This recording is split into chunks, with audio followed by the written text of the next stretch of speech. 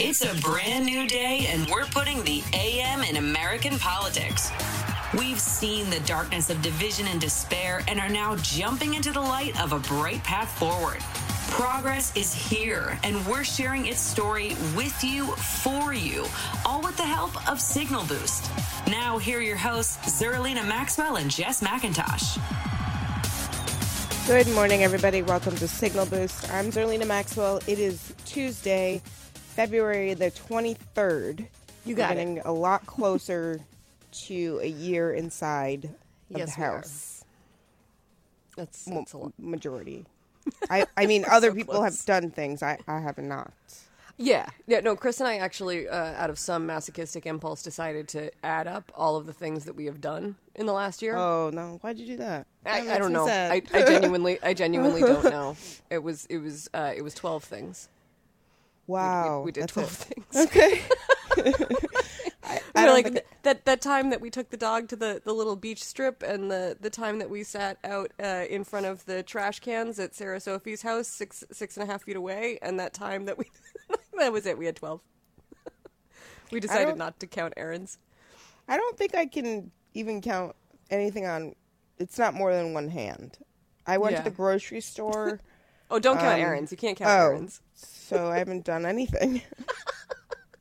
Well, you have been inside with your mother, which is a completely different Yes. scenario. Like when we have managed to do the stay inside for 14 days test pod up thing with my mom, nothing gets done the month Right. that I'm in the house with her. There really, I don't even run errands at that point. Like, Yeah. because of the aforementioned go through this whole thing without killing your mother directive, which we Trying have very hard. made it to vaccination stage at least. Yes. I mean, I think when we first went inside, I couldn't imagine being here for this long. No, of course not. I remember when Ralph Northam said Yes, I was just about to say April. that. And we were I think like, it was June. "What?" He was the first person. Oh, to no, yeah, say he said June. He said June. It And was we were April both like, when he said June. Whoa. Yeah, we were like, wait, June, what? Man, all right, we can do this. We can do June. It's February 23rd. Of the next year. Next year. It's like every time I say this year, I mean last year. Like, Oh you have yeah, to do the if I correction. say that thing we did last summer, I mean 2019. Right. I do not mean last summer. Because I could only be talking about, I don't know, 4 or 5 things if I'm talking about that thing we did last summer. I know, because we counted. Wow. Yeah. Well, I mean, on the bright side, it's not bright, but on the turning the page side of things, Yeah. I feel like yesterday was a big moment where It was. we had a president that came Mm-hmm. out and was like, I know you guys are in pain. This sucks. And you've Yeah. lost people and you've lost something. Everybody lost something. Everybody lost like whatever their life was before. That's different now. Yeah. That is a loss, even though if it's not, the same type of grief as losing a loved one, it's loss. And so everybody is like going through some kind of grieving process. Well, there's a And- loss of security. I've never spent a Yeah. year worrying I was going to inadvertently kill Chris or my mom. It's true. That's It's that's new a fear. loss in some ways, even though I don't know what it's a loss of, but it certainly doesn't feel like a gain. Well, we lost a lot of control. We lost certainty. Yeah, We thought we had control. That was the big lie that life told us that we just now got, which is that you have no control over anything ever. Because there are other people who make choices and that. Anyway, point is that you have no control. And yesterday felt like a moment where we had a president who tried to like help us feel Yeah. better, which was a weird emotion because I'm not used to the president trying to make me feel better. We were so Right. used to having a president who made everything worse, who made us feel worse. That's such a good way of putting it. even if like, the circumstances themselves were like, average. yeah, He made us feel worse after he spoke. yes. Either because he was incoherent or because he was mean or Right. because he was petty. And it was just very nice to have a president to come out and say, I feel your pain. Yeah. I see you, yeah, people in pain. I see you. Here are 500,000 candles of people who have died.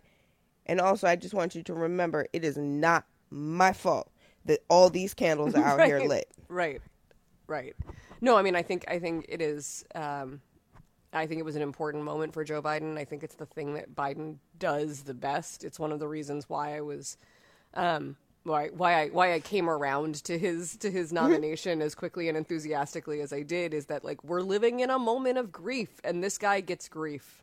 He understands grief as an opportunity for healing and strengthening. I mean, strong in the broken places. Yeah, like that. I mean, he gets it. He gets this, and he gets that it is not okay that we don't have 500,000 of us here.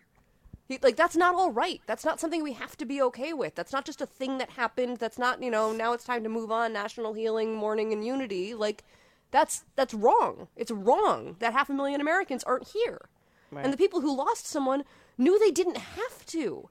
I mean, everybody is sort of on some level, it's the human condition. We're prepared for something bad to happen. We're prepared for death. We're prepared for, losing elderly loved ones. We understand that is the human condition.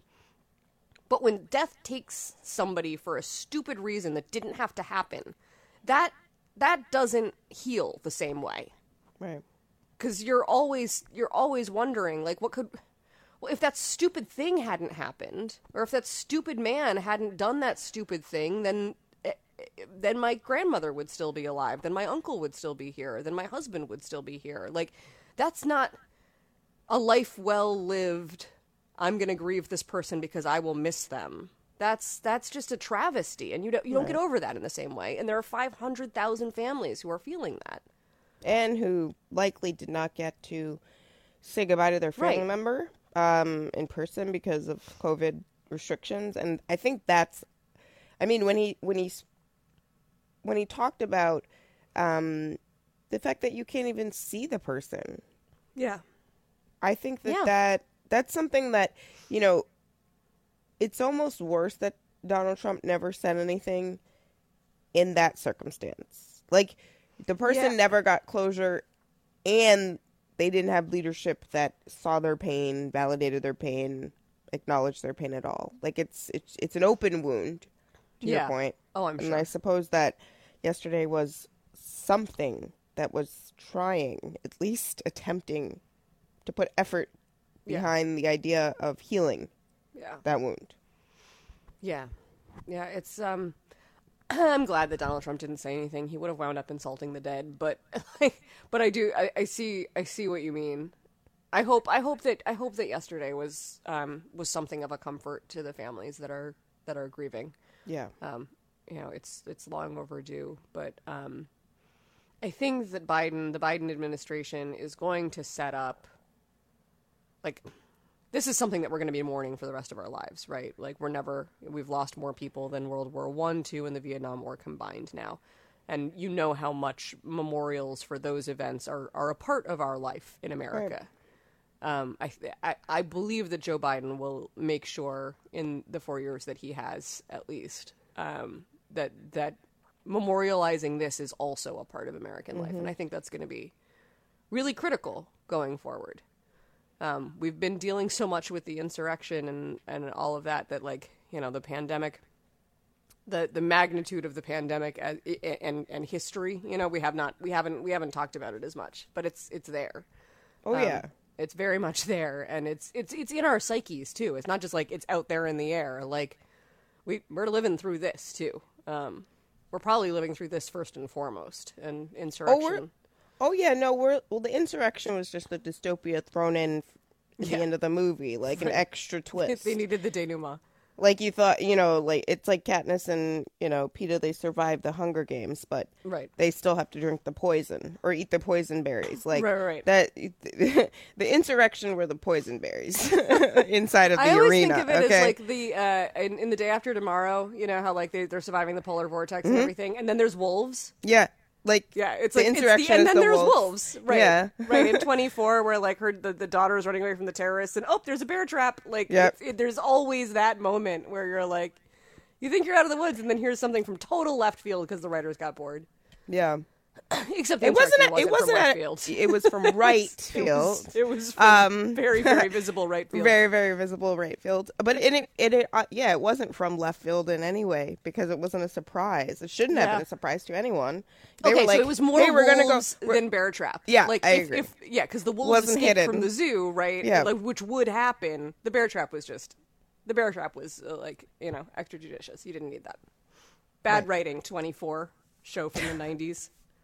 Was Still there take really issue an with. episode with a bear trap? Yeah, the daughter is escaping from terrorists, and she's in a bear trap. And you're like, and then she's being stalked by a cougar for like an entire episode. It's a very shark jumpy thing. I didn't remember that. Yeah, she's or a mountain lion or something. I don't know. I remember a lot of things about 24, but not that scene. Yeah, I don't. I remember being like, "This is gratuitous.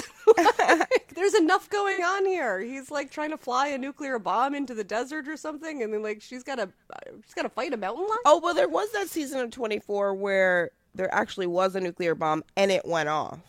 Right. Like, okay. I have to admit, I watched 24 completely incorrectly. Like, I was very much in my, like, anti-war activism phase. Like, I was protesting the Iraq War everywhere. I was going, like, down to D.C. a lot. I thought that 24 was a really sort of fun poke at right-wing culture. Like, I thought that it was like, well, clearly this is satire. Like, clearly this is a farce. He's going to torture everybody to get the piece of information he needs. This is such a joke. And then I found out that, like, oh no, it's actually written by wingers, and Kiefer Sutherland is a winger, and this whole show is about how, like, you want more strong men in government, and torture is good. And I'm like, oh, I watched this all wrong. I was such a fan, and I really thought it was satire. Oh, you thought? Oh, Yeah, I mean, because it's so clearly wrong. Like, that doesn't work. obviously. You can't Well, do no. that. Also, if you ask anybody in the FBI, I mean, I remember there was an FBI agent that his last name was Alexander, but I can't remember the first name right now. I'm seeing it on the cover of the book, but I can't remember. Anyway, this person was one of the people who came out. He was in military intelligence, and he not the FBI, but it was at the time when the CIA was torturing everybody. And he was like, "Hey guys, torture doesn't actually work at all. I worked in Iraq, and we found that when we torture people, they do not give us correct information. They'll say anything. In fact, literally anything. Yes, and it's just so with the 24 thing. I never watched that. Like, oh yeah, of course this would work. Like, no, it doesn't. It just actually it got work. so ridiculous that he's like, I can't remember. It's been 20 years or whatever since I've seen the show, but like he would torture the bad guy, and then he would like torture the bad guy's family, and then he would like it was like there was just so much torture. There was a lot of that torture. I thought it had to be satire, but I don't know. I was That's actually 21 or 22, pretty funny. and I, like, lived in New York City, and I'd never really been exposed to like jingoistic propaganda. I just sort of assumed it was all a joke. So I was a big 24 fan. I had no idea. That must be like how people watch Colbert and they don't realize that he's playing a character because he's making fun of the fact that all the right wing personalities are playing a character. Yeah. And that was, of course, his whole thing. When he had the Colbert Report, he was like, doing a Bill O'Reilly bit. But the Senate press secretaries, if you're a press secretary in the Senate, you go on this big trip I think it's to New York every time. I was only there for a year, but we went to New York. And you meet a lot of the media that you interact with. It's a very cool trip. It's very cool. That is a cool trip. Yeah, it's bipartisan. Like it's from it's staffers from both sides. You go to the 30 Rock, you go to CNN, you do the whole deal, and then you meet with a special guest. This was in like 2009 was when I was there. It's a good guest. Yeah, and it was Stephen Colbert, and I was like, wow. It was, and this was when I was first like, oh, I think you're our Mr. Rogers. Like, I think that's who you are. Like, he's so warm and wonderful, and like makes your life better by like talking to you. But we asked him about this. Like, I was working for Al Franken at the time, and I was genuinely curious. Like, how do you? So you've done that thing where you've created a character, and that character has your name. That character is not you, which of course Al had done, which did not exactly serve him well in the running of the Senate and running for the Senate, because horrible thing. Like the character's a jerk, and you named it you. Why'd you do that? And like, And Stephen Colbert has a character that's named Stephen Colbert, but Right. is not at all like Stephen Colbert. Like, so, I asked him how he handled it. And he said that for the most part, people got it. He was surprised by how many people got it or how few people didn't realize that he was doing a thing. But the people who didn't realize it seemed to really like him. Wow. Like, they seemed to really like the character. And they were just very genuine and pleased to meet him, and so he would talk to them, and unless they asked directly, he wouldn't really disabuse them of it. Like, they seemed to be taking something good from the character, even if they didn't get that it was a joke. Can you imagine Stephen Colbert meeting somebody and then being like, "Oh my God, I love you so much. I love it when you're like super racist. It's awesome." And he's like, "Yeah, awesome." You know, like he just like goes, "Wow, that's amazing." That must be really fun for him in some ways. Yeah, I mean, hope so. I do remember his 60 Minutes interview because before he had obviously the Late Show, and he was like, now he's just himself. When he was playing the character, he wouldn't really do interviews as himself. Like, there's not that many like older interviews of him just being like himself. Right. And he said something that actually I remember to this day, which is he doesn't let his kids watch because he says things he doesn't believe with a straight face. Oh. And so he didn't want his kids to think that he believed any of those things. So actually his young kids, like at the time, he said he doesn't have them watch the Colbert Report. We went on major tangents, but that was a really, really fun moment down memory lane. There is more news. There is news. Should we talk about some Yesterday, news? yeah. So yesterday, the Supreme Court handed down a bunch of stuff. Most notably, I imagine, for folks who love the Progress Channel, Donald Trump's tax returns are in the hands of the grand jury. I'm so excited. Well, they will be very soon. They will be in the hands of their. They might be already. We don't know because we're not supposed to know. A grand jury is not supposed to be able to tell us these things. But the assumption is that they are already in the hands of the grand jury because I bet you that was just an email or like some file transfer situation. Because You don't think he walked over like 24 binders of blank paper? No, because it didn't come from Donald Trump. It came from the accountant. Yep. They had subpoenaed the accounting and the financial firm, and so they have to hand it over. It's like boom, boom, like real quick. I just wanted to put a marker down here for a moment. I'm not going to make anybody pull up the audio of me saying it.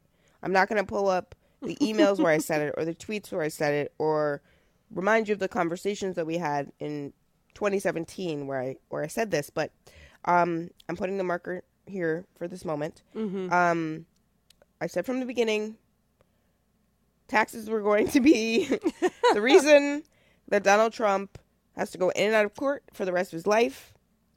Ivanka Trump is married to Jared Kushner. She's screwed on both sides of her life in terms of taxes and business crimes, financial crimes like insurance fraud, bank fraud, which basically... which basically Michael Cohen admitted under oath in front of the Congress. People don't remember that, but he sat there and he said, Donald Trump is a criminal, and you should look at these documents for the proof. And that's what documents, finally, a prosecutor is going to get. It's happening. Yeah, I'm very excited about this. Unfortunately, it had to be after the insurrection, but, you know...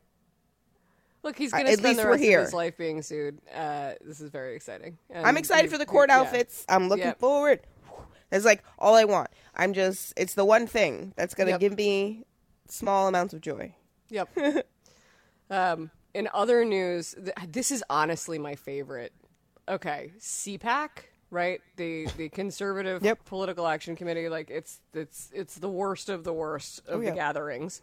Well, that's probably not true anymore. There's probably some, like, Proud Boys convention that's worse than CPAC now. But CPAC used to be the worst of the worst.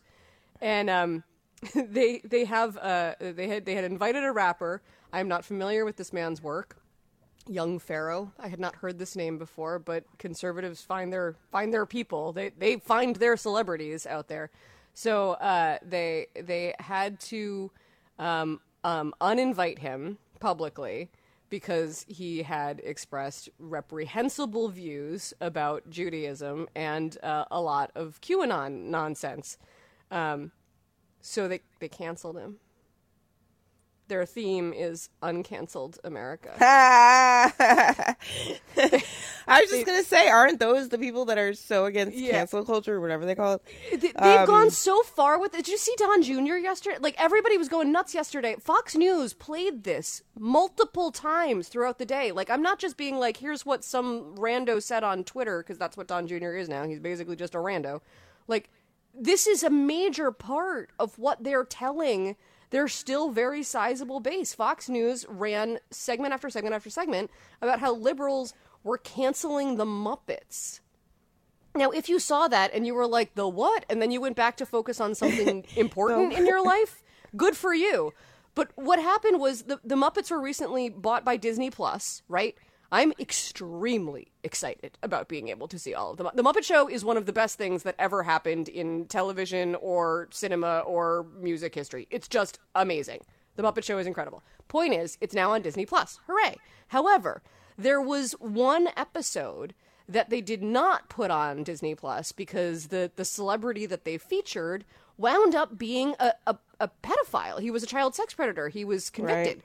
So they just went ahead and moved that episode out because, like, I don't even remember the guy's name. I don't think I've ever seen the episode because it was pulled from circulation pretty quickly after that happened, whenever it did.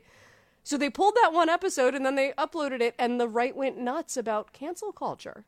They were canceling the Muppets. But it was just one episode. And it was a child sex offender. You don't need to put them on a children's program. That's canceling? You think that's canceling? Like, what? I don't think they have a handle on. Oh no, they don't have a handle. No. This. I'm going to explain to you what this is all about. Okay, please. Okay, so cancel culture is their new term for political correctness. It's the same thing. It's this idea that you should be able to do and say whatever you want, no matter who it hurts or harms. And if there are consequences for the things that you have said or done, you've been canceled. And that is the same thing that they used to say about political correctness. Yeah. Oh, liberals get too sensitive about my racism. You're right. What they did was make the phrase political, because political correctness can't do anything to you. Like, somebody is politically correct and you cannot like that. But, political correctness isn't going to, take away your job. Cancel culture could actually do something to you. So it's a much better boogeyman than politically correct. Right, but before it was just you'll be frowned upon by, silly liberals, politically correct silly liberals who care that, what I say is not racist. Yeah. Now, after cancel culture is, political correctness plus Harvey Weinstein equals cancel culture. Essentially, Got it. After Harvey Weinstein, we were like, oh, we can actually fire people who sexually abuse colleagues, or we can actually punish people who are sexually harassing their coworkers. We can actually punish people who are being racist in public on a public platform, and then the public can say, we don't like that, when we can take away your public platform. But they don't like that. They think it's being canceled. In fact, we cancel too infrequently, in my opinion. Yeah. What's horrible is that we don't cancel enough people. That's the problem. Yeah, well, I mean, and canceling... We don't cancel enough people, and we don't do it quick enough. Canceling just means taking away a platform that you have. That's it. Right? That's it. It's not they use it to mean criticizing. If we're all mad at somebody, they say that we're canceling them, even though that person continues to have a job and a platform and the rest of it. It's the verb is real broad in its usage. In my mind, canceling means you don't get to say that thing in public anymore. You can yell on the street corner about it, but no, we don't have to have you at our university. We don't have to. You don't have to keep that big job and that big platform. You can keep saying this, racist, anti-Semitic stuff, but that means you don't get to be in The Mandalorian. That's okay. That is okay. Because we are the consumers. No, it's actually the consumers having the power to say we don't want you to get money with your platform because we, think what you're saying is harmful. We think what you're saying is stupid. We don't like it. We are allowed to do that. Cancel culture is simply our power. We took our power back, and we decided to say, you can't be racist in public. We don't like it. And for so long, it was fine. I mean, we're still not so clear on the whole raping, abusing women thing. Like, we're good on the racism. Somebody's like racist, we're like, man, we can't have them in the public. Or if they're anti-Semitic, we're like, man, we can't have them in the public, by and large. But when it comes to, like, abusing women, we're like, what action movie is he in next? I really liked that one. We have to separate the art from the person, We do this whole gymnastics to try to make it make sense. I mean, Woody Allen is not canceled. He's still making movies. He's still making tons of money. We don't cancel enough. We need to cancel Roman more. Polanski isn't canceled. He's still making movies. Okay, I'm just saying. I have a list. Yeah. There are a couple folks. There are a lot of these canceled lives that I would switch places with in a heartbeat. So that will show you exactly how canceled they are. They still have their income streams. They still have their platforms. They still have their friends. They still have their, special table at per se. This is, But the thing in is any case, that if you saw the Muppets getting canceled, don't worry, they weren't. They just quite rightfully took a child sex criminal off of a children's show. That's it. They get upset about the weirdest things. It's so weird. Imagine the producers every morning when they have to wake up and look for those weird stories that, are examples of these narratives that are being told, because that's what happens on Fox News. I mean, if you watch Fox News, there are themes. Right. Liberals are destroying America is a theme. That is a subplot.